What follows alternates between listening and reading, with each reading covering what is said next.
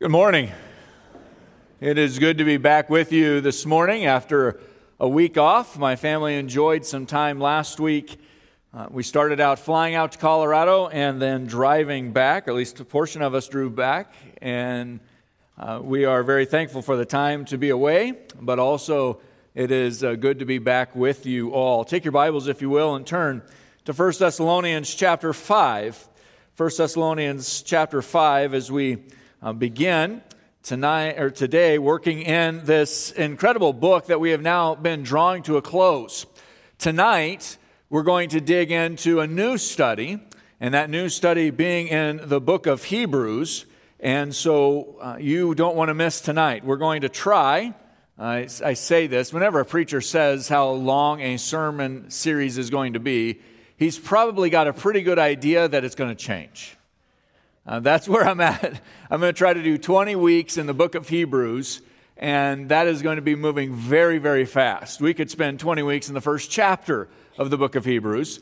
So saddle up, because we're going to be moving rather rapidly through the book of Hebrews together. And Sarah, I don't have control this morning, so if you just control that, that'd be great. Thank you. So we are moving then this evening, and they do tie together in Hebrews to where we are today in 1 Thessalonians. And that is where Andrew for us read our call to worship, this understanding of leadership in the church. It's also a critical time in the book of 1 Thessalonians because Paul is giving to us a very fast, hard-paced, rapid-fire set of instructions as he's closing out the letter to the Thessalonian church. And we're going to get into all of that this morning. Church leadership has taken a beating in the news in recent years. In fact, yesterday, in preparation for today, I went on and just to see if I could, how many scandals I could find that involved church pastors, and I gave up.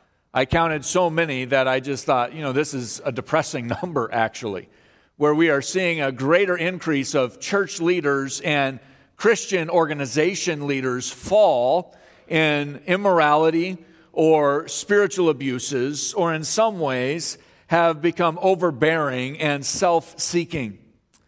And so church leadership has taken a beating in the news, and therefore it's taken a beating in our secular societies, the way that we live with other believers and the way that outsiders live with believers. We see a suspicion that has come up as overbearing, abusive leaders have manipulated through cultural fundamentalism, cultural sensitivities, and bad theology. On the other side, we have weak, self-seeking leaders who have engaged in all kinds of immorality that should not even be named among the pagans and yet is named among the leaders of the church who only seek their own gain. Is this all that the church is left with for leaders today? And I would say absolutely not. We have a responsibility to take great joy in the godly leaders that God has given to us. How do we respond then to godly leaders? One author writes this. He says, our life should be a reflection of the beauty and the loveliness of Jesus.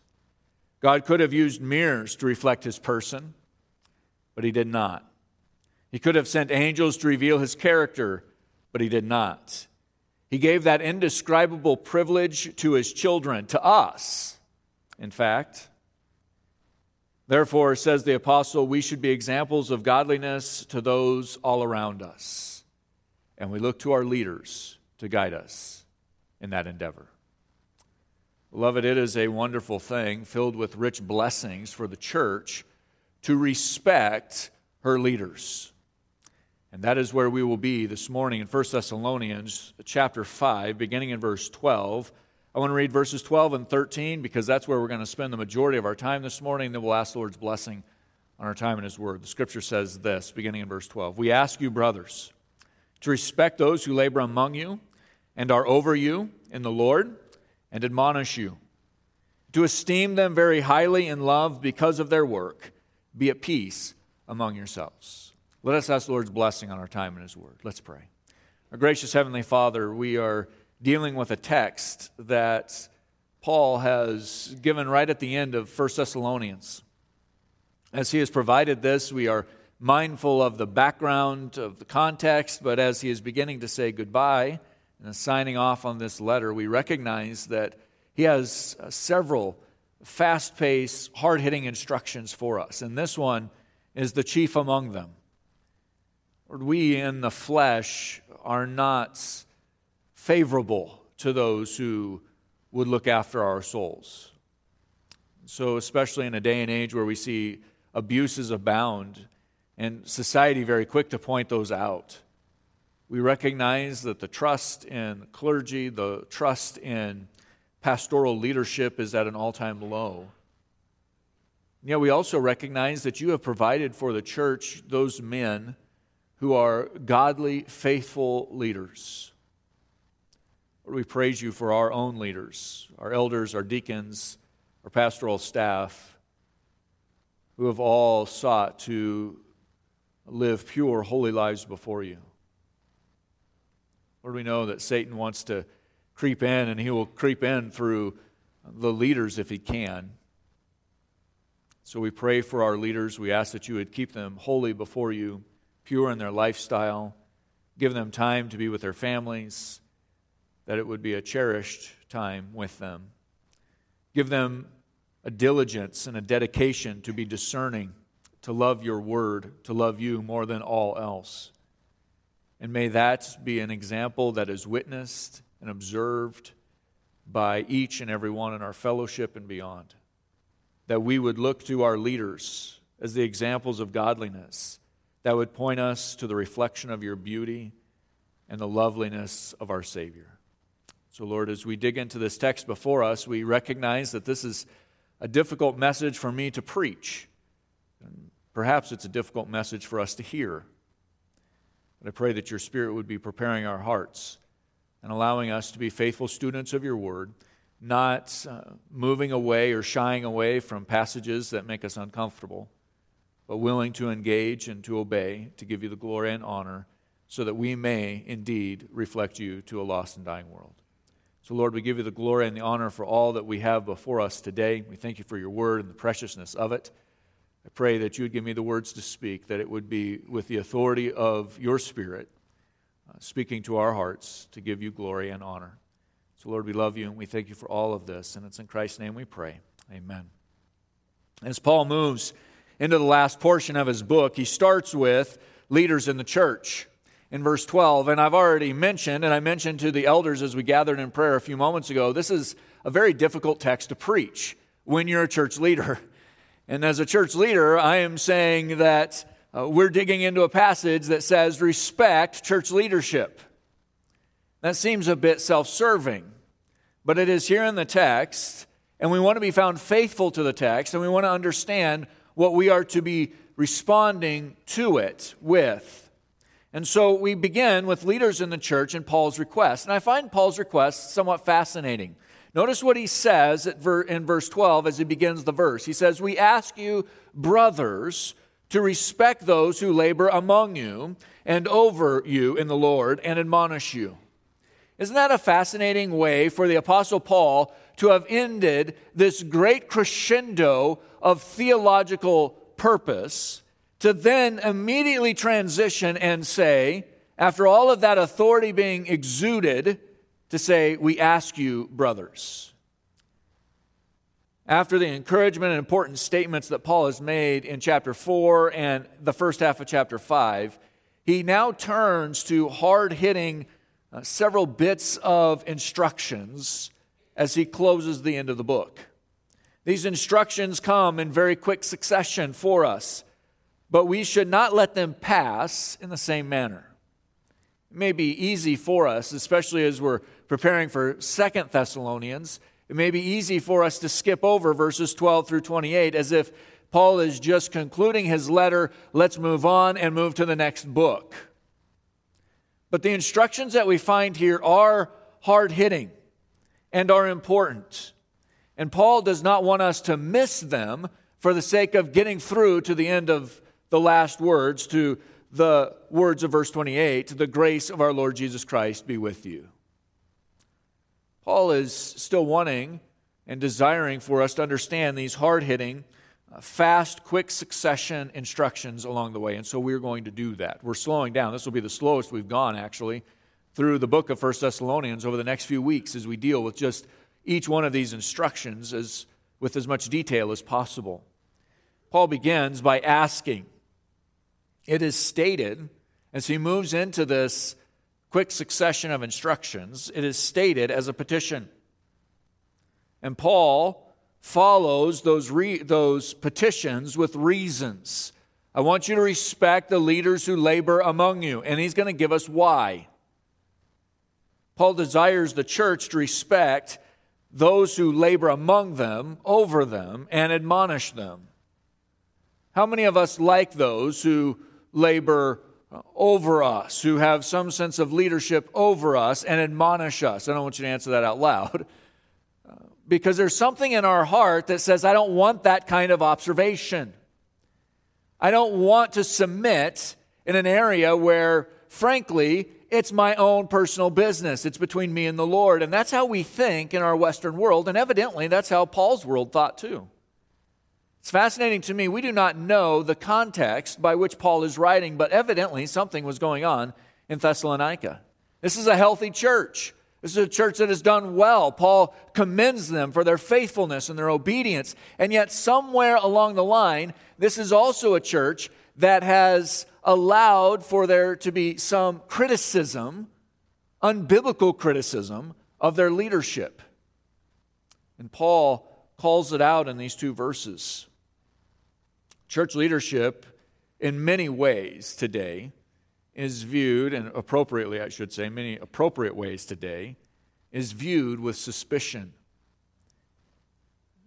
But that is a somewhat unique bit in history. If you go back even just 30, 40 years ago, you see a far different view of church leaders than we have today.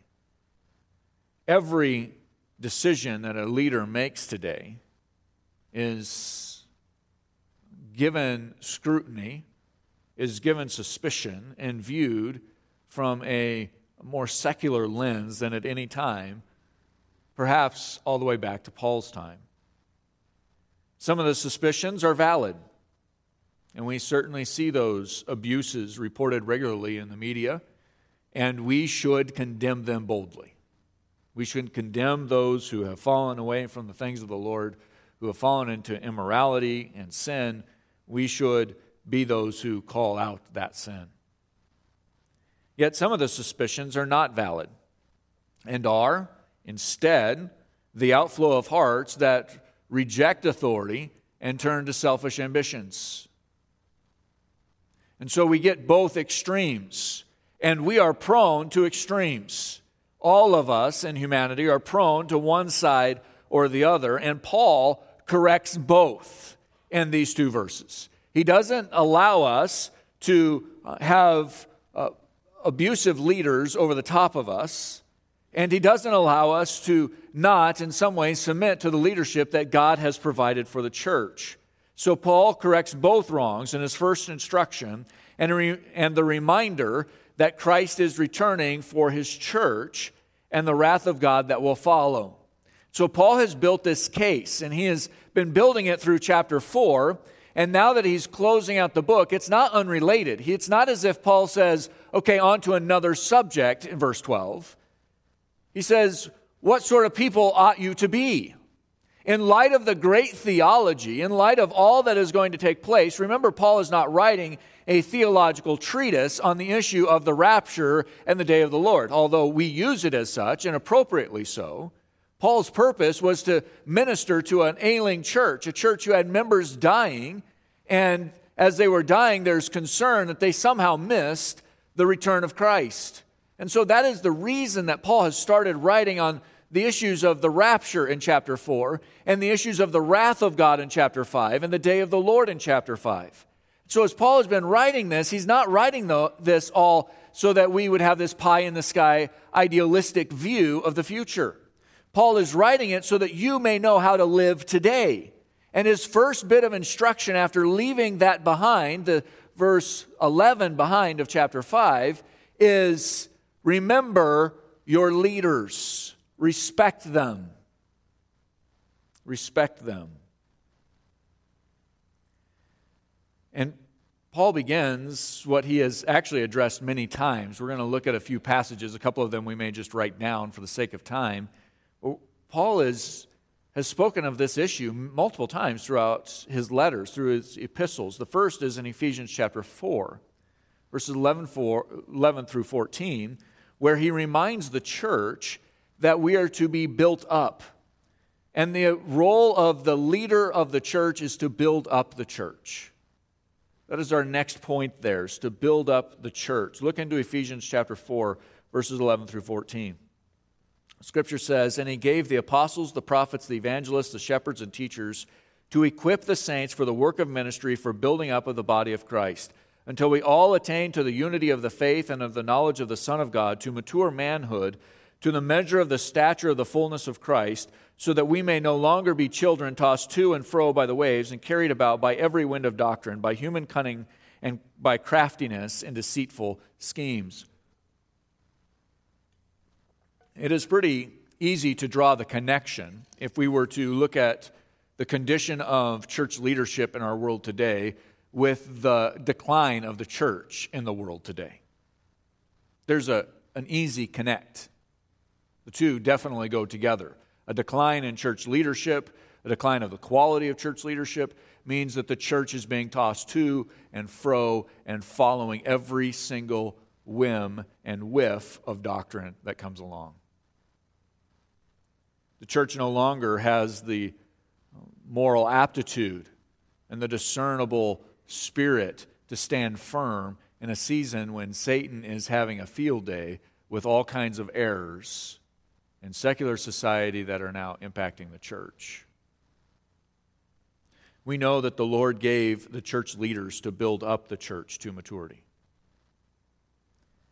Their ministry, the ministry and the work of diligent shepherds, does not conform to the standards that you may hold for the church, but they conform, or they must conform, to the standards that God holds for His church.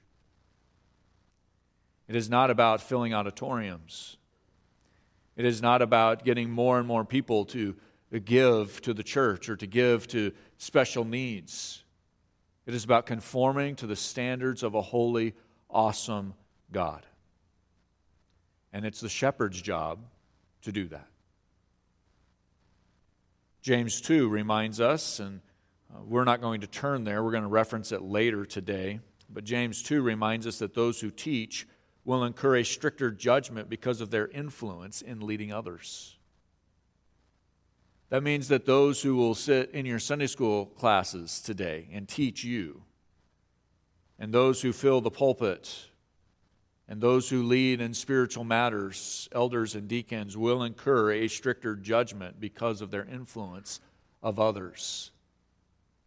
Paul tells Timothy in 1 Timothy 1:5, he says this, 1 Timothy 1:5, "The aim of our charge is love that issues from a pure heart and a good conscience and a sincere faith."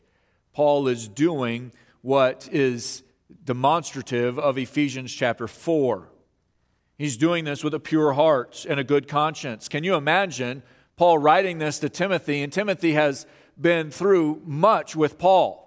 He's observed the persecutions that Paul has faced. He's observed the fact that oftentimes Paul would be forced out of a community before any formulation of a church had begun other than the preaching of the gospel of Jesus Christ, and how Paul would labor over those new believers and help them form, even from a distance, the function and the purpose of the church.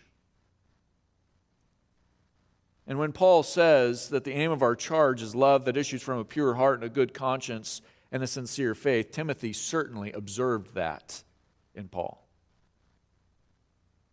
But it may not have looked like it. When Paul's being drug out of various cities like Philippi and Thessalonica, where Paul is hauled out of Berea, where Paul has to stand firm against believers in Corinth. There are those people, I'm certain of it, who didn't like when Paul showed up in town. And some of those people were in the church. But Paul says the aim of our charge is a love that issues from a pure heart and a good conscience and a sincere faith. Paul's standard was not the standard of the world. Paul's standard wasn't, when I walk into town, the crowds will cheer my name. Paul's standards was related to his Savior. Paul's standard was, is God pleased? Has God done His work through me?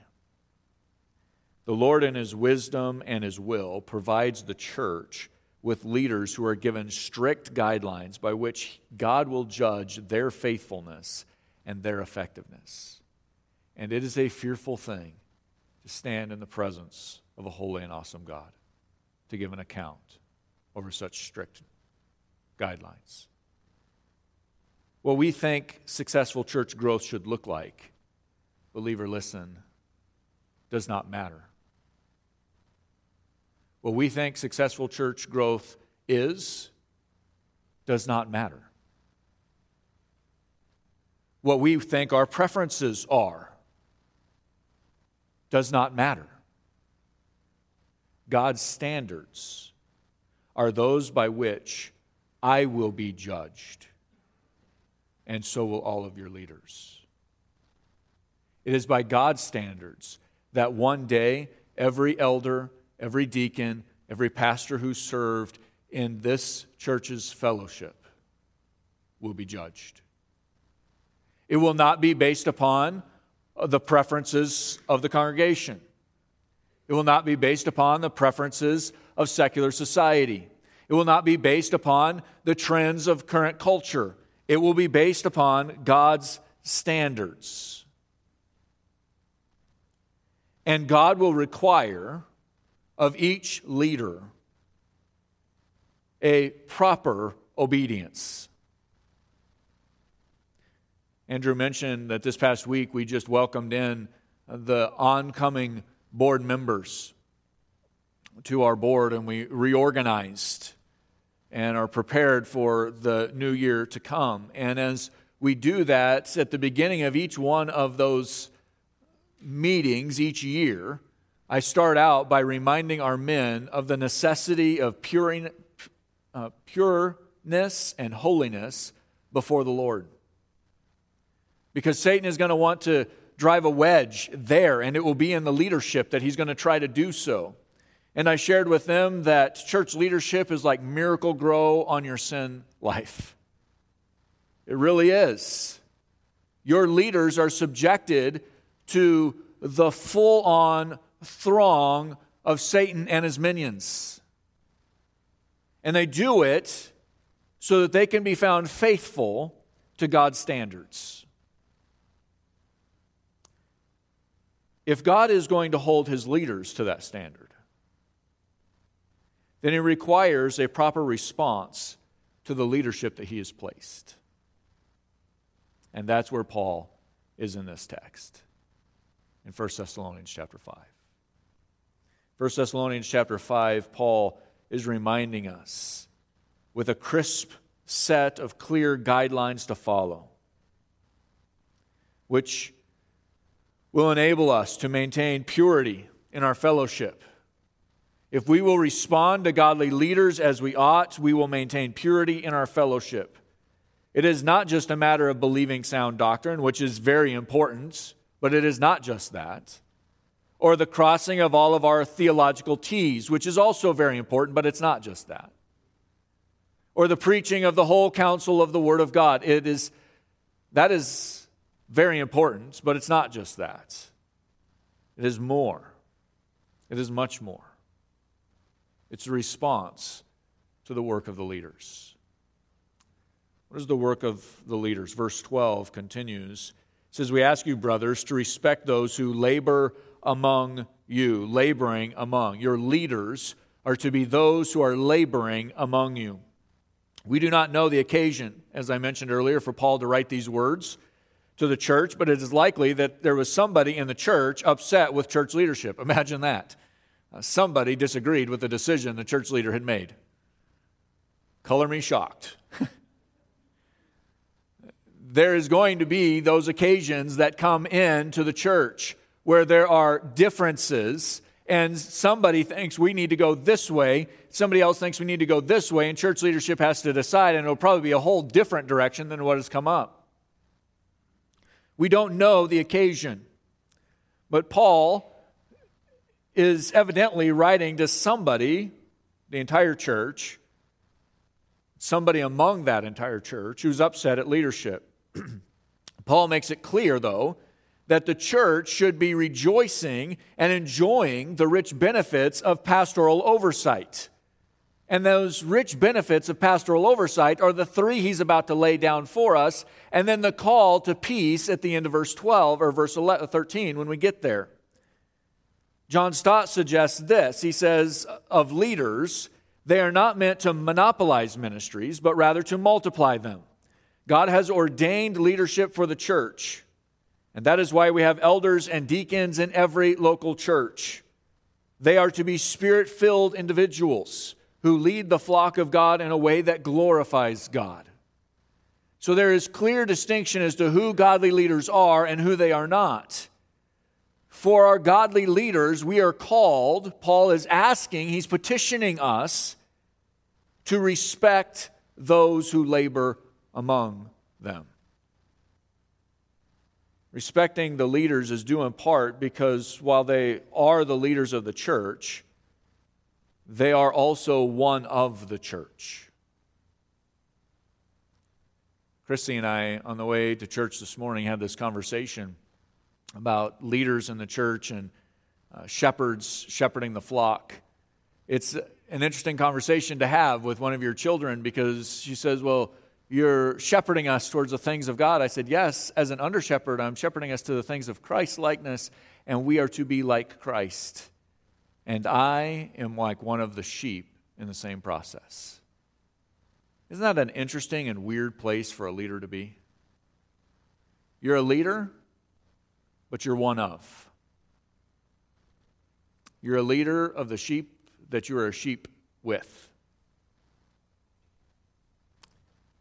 That's what Paul has called leaders to be, those who labor among the sheep.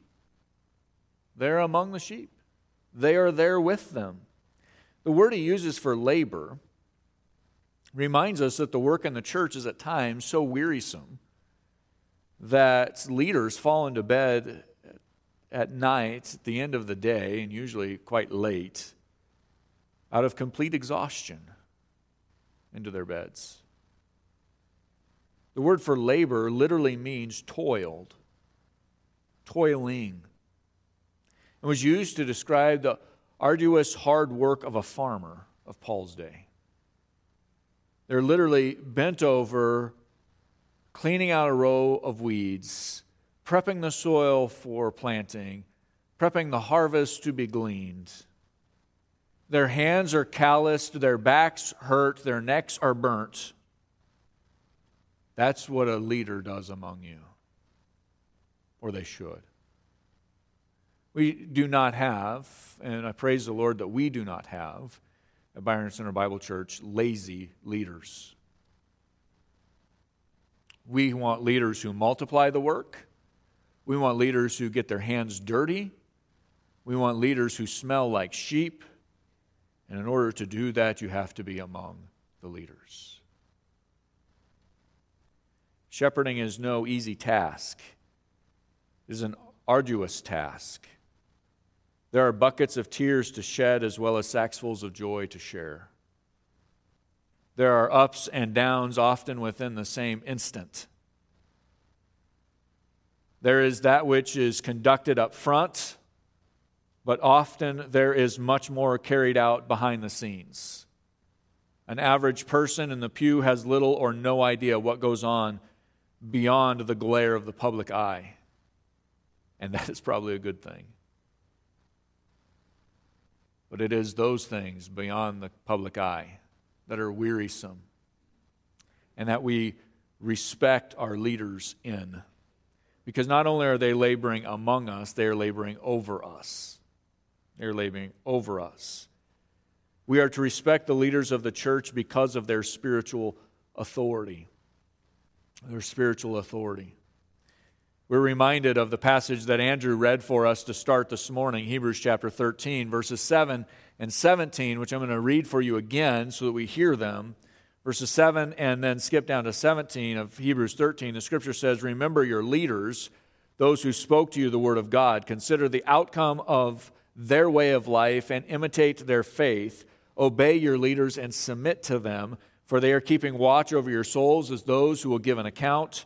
Let them do this with joy and not with groaning, for that would be of no advantage to you." The role of leading over means that pastors and elders specifically have the superintending role of an overseer as they watch over the spiritual well-being of the souls in their charge. Among other duties, they are to feed the flock of God the truth of God's word. They are to lead the flock by example and testimony. They are to plead for the flock before the throne of grace. This is spiritual leadership that demonstrates humility and gentleness as dominant features in the character of a godly leader. This is not lording over. When a leader labors over, he's not lording over. But there is some sense of spiritual responsibility and obligation that is over us. He is one who ought to demonstrate humility and gentleness, but there will be times where a firmer grasp is necessary. And a wise and godly leader will know the time and the place. Not by his own experience or wisdom, but because he is a man dependent on the leadership and the ministry in his own life of the Spirit of God. So leaders have responsibility to labor among the flock. They have responsibility to labor over the flock, to ensure that the work of pursuing godliness is having opportunity to grow in your life. And then this third one, looking after spiritual concerns. Notice what Paul says at the end of verse 12. He says, "We are to respect those who labor among you and are over you in the Lord and admonish you." Now, just to see that word may be a little bit prickly for you. What do you mean? I have a leader outside of my family who's a church leader who doesn't know every detail of my life, who I am going to be admonished by? That should probably make you squirm a little bit in your chair. It probably does, at least. What does it mean to admonish? Looking after spiritual concerns, the spiritual leader will admonish. This idea, the word that Paul uses, portrays an ongoing ministry where a group of believers are consistently reminded personally and corporately of biblical truth. It is not enough for a spiritual leader to just say that I have authority over you, spiritual authority over you, and are you doing well? But it is also necessary, as we saw in Ephesians chapter 4, for the shepherd to push us on to maturity in Christ's likeness. And so both terms are meant. There is an element of purity and holiness in the shepherding over, and there is a point of maturity and godliness being those who live sanctified lives in this role of admonishment. It is not just enough for you to sit in your chairs and warm it on a Sunday. You have to live it out on a Monday. You have to live out the Word of God every day of the week. And that is what it means to admonish, to be instructed to do that. The church leader is one who sincerely looks after our spiritual interests.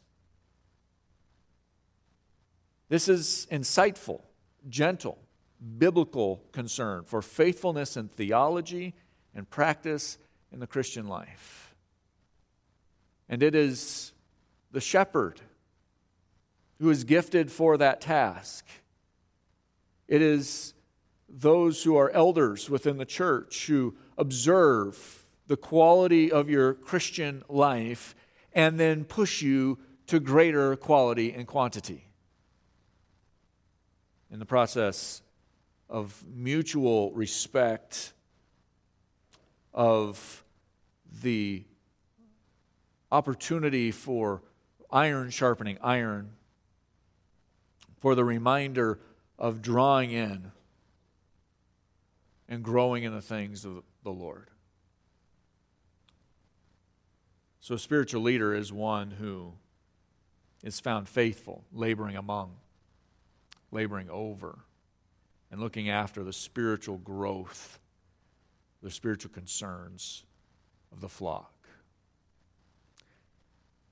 If your pastor fails in those capacities, then remove him. That's the role. Those are the roles, rather, of a spiritual pastor, a spiritual shepherd. If your pastor fails to labor among you, remove him.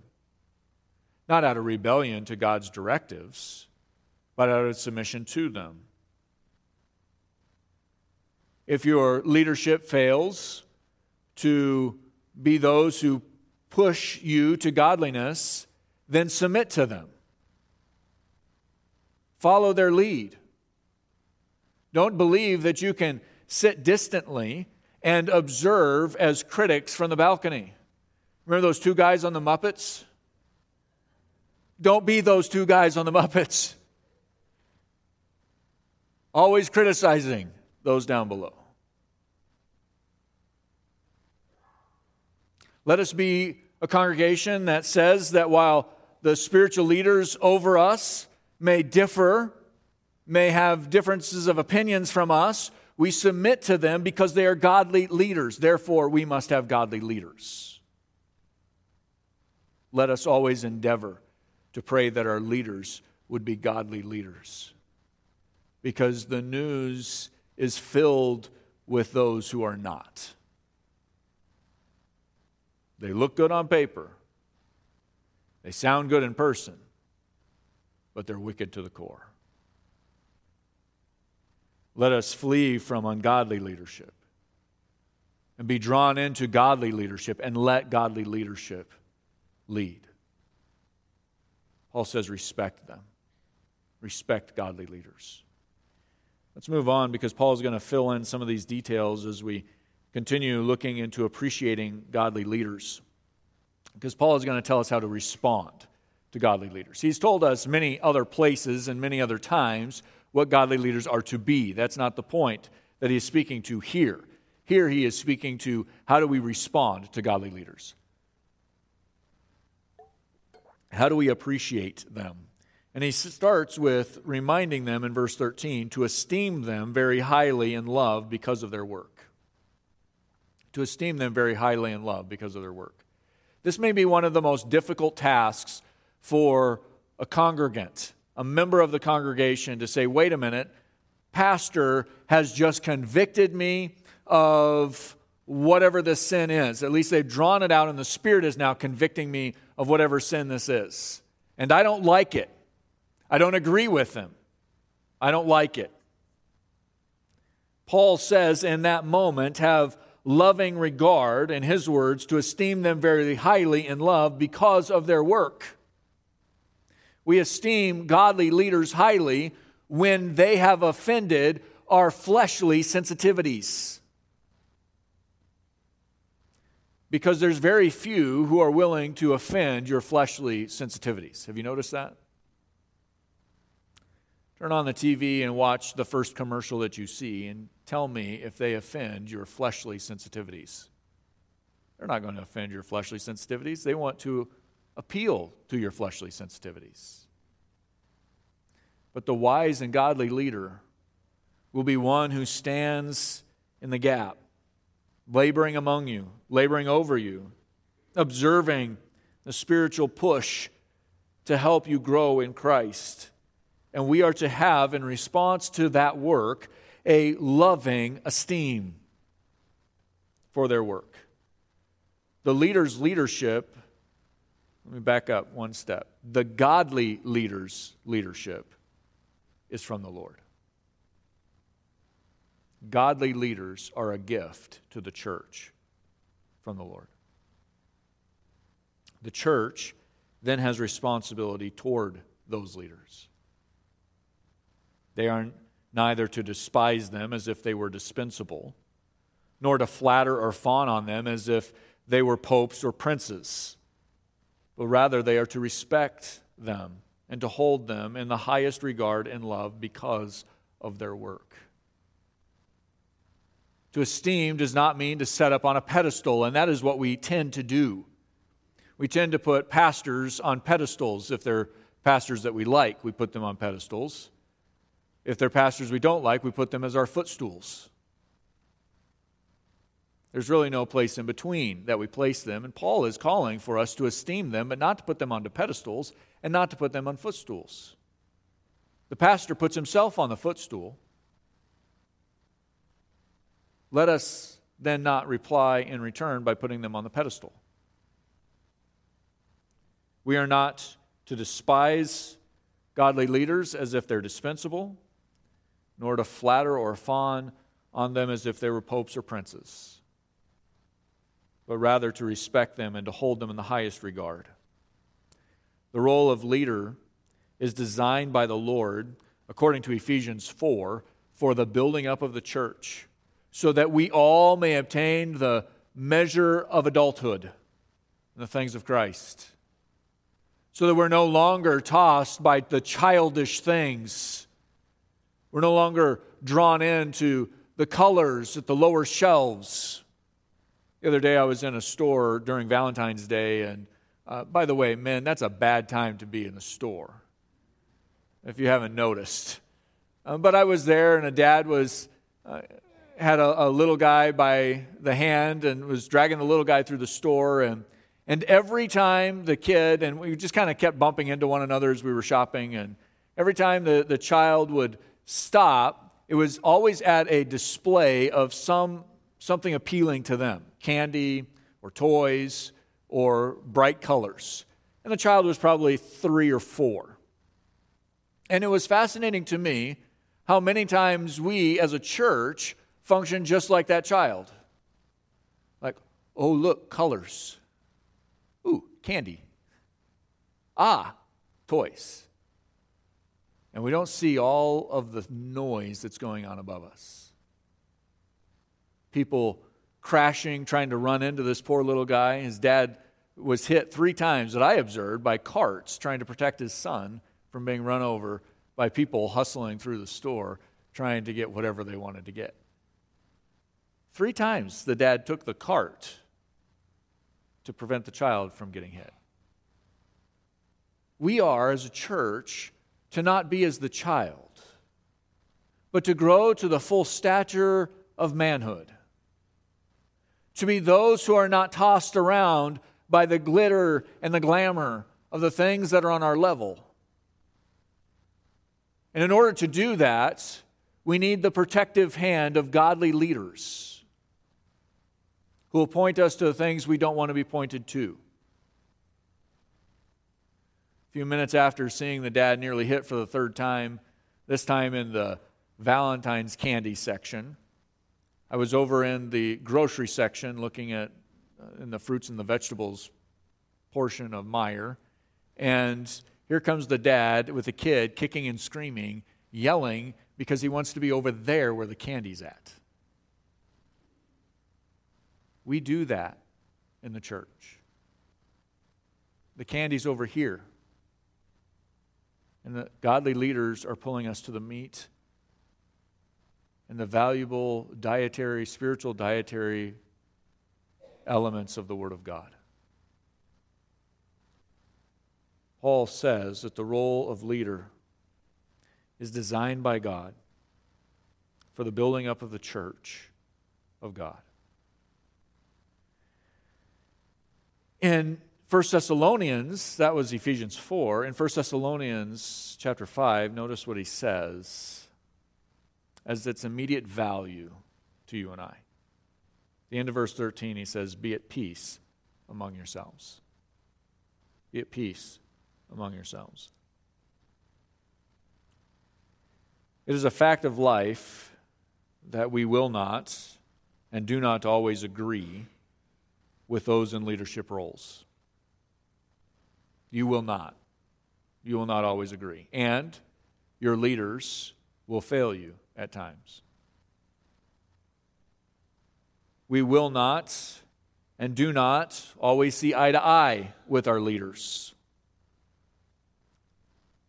There will be things that they do and things that they do not do that, to be honest, we just simply don't like. But with godly leaders, Paul would say, in light of eternity, those differences do not matter. In light of eternity, those differences do not matter. The matter of peace in the church is a significant matter. Hebrews 13:17, Paul, or rather the unnamed writer, who's not Paul, by the way, we'll get into that tonight. Most likely not Paul. The unknown writer of Hebrews 13:17 reminds us that we are to allow our leaders to serve with joy, which is benefit for us. Which is benefit for us. It's good for us when we allow our leaders to be godly leaders. When we allow our leaders to lead well and not hinder them so that they can lead with joy. It is not peaceful when we constantly attack godly leaders and tear them down. It is not beneficial for us to force our way against godly leaders, knowing that they are godly leaders, knowing that we have differences of opinion, knowing that we think that we're right and that they're wrong. It is not beneficial for us to push the issue unless there is a biblically grounded and rooted doctrine to do so. Pastors are finite and frail, just as you all are. And so there is the correction that is necessary, but there is the method for doing so as well. Paul lays that out for Timothy in his letter to this young pastor. There's a way to do that correction. And it is not the same way as to sharpen one another, but it is similar. But if we are to stand in the way and cause problems, then we will have a disunified church. This past week, just over a week ago, I stood the barn of an individual who I've ministered with and to, and we love them dearly for a number of years. And I had pastored in a specific church, and he made reference to the fact that the church is going back to where it had been before I had arrived. The hostility, the aggravation, the challenges that were laid out that the church was now having to endure again in its church history. It is difficult for the body of believers to shake off when they have mistreated leaders in their past, and they struggle to get good and godly leaders in the present. Let us be those who will be at peace among ourselves by responding biblically and appropriately to godly leaders, holding them to account, holding them to the truth of the Word of God, investing diligently in them, ensuring that they are laboring among us. Your pastors and your elders should be working diligently among you. They'll also, because of that, be better at laboring above you or over you, laboring on behalf of your spiritual purity, holiness. And they will also be better equipped to push you to maturity. But we want to be in the Valentine's candy. So let them push without acting like the 4-year-old screaming child. Let them push us to maturity so that we may be at peace. Don't look to find something wrong, because I guarantee you will. You will find something you do not like. One last illustration of that. When Lisa and I had just gotten engaged, I was a junior, or rather a sophomore in college, and she was the head of the yearbook committee at college. I have no passion whatsoever to do any kind of yearbooks. Never did. Never will. But I had passion for the girl who was doing the yearbooks. And so guess what I did for my elective that year? Yearbook. And I remember sitting in the administrative elements, or the administrative wing of Calvary Bible College's campus, and being too close to administration. I'm now negotiating contracts for the yearbook because I don't take pictures. I'm not very good at it. I don't take very many of my own pictures. I can't arrange pictures on a paper very well or a page. I can't put the layout all together. All of that, there was people to do that. My job was to negotiate contracts and to interact with administration. Here I was, the smallest department at Calvary, and thought I had all the answers to fix all of the ills. I got too close to administration without a big enough picture. It's easy for us to do that. It's easy for us to get too close but not know what we're talking about. Let us be found faithful as those who recognize that our leaders are dealing with things we cannot imagine. And they're dealing with it on levels that we could not imagine. And they're dealing with it for us, so that we will be labored among, labored over, and pushed forward to maturity. And let us allow our leaders to do that work with joy, because one day your elders and your pastors will stand before your Savior and give an account for your soul. And there is many more details that we're not aware of, that God is at work in. And so let us then pray that our leaders can do that with joy, that they would be found faithful, and that therefore we would be found faithful. Let us close in a word of prayer. Our gracious Heavenly Father, as we prepare our hearts to respond now to this instruction that we have received from your word, we praise you for our leaders. This is an uncomfortable text to preach, frankly. And yet, Lord, you have given us understanding hearts today by the ministry of your Spirit, and I pray that that would continue on as we see things perhaps that we've never seen before, that we would observe the way that our leadership operates, and that we would be joyfully praising you for these men who have stood firm in the gap for our sake. Pray that you would cause us to allow them to lead with joy, to take seriously the responsibility of accounting for the souls that sit before me.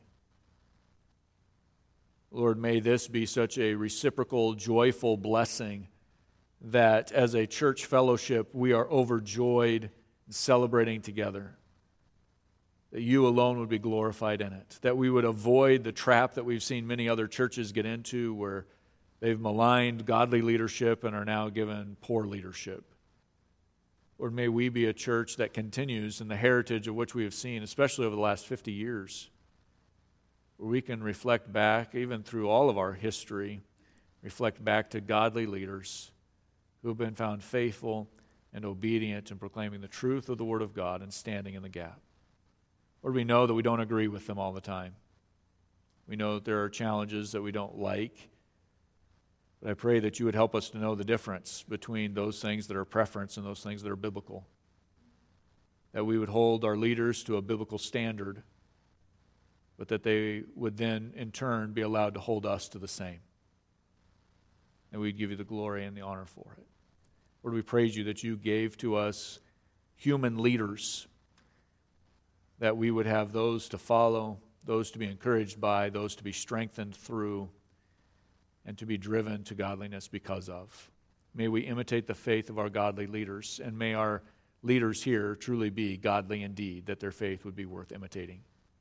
And we give you the glory and the honor for it today as we respond in singing. I pray that we would lift our voices in praise before you, that you alone would be exalted as the one who is the reason that we celebrate today. Lord, we give you the glory and the honor for all these things, and it's in the name of Christ that we pray. Amen.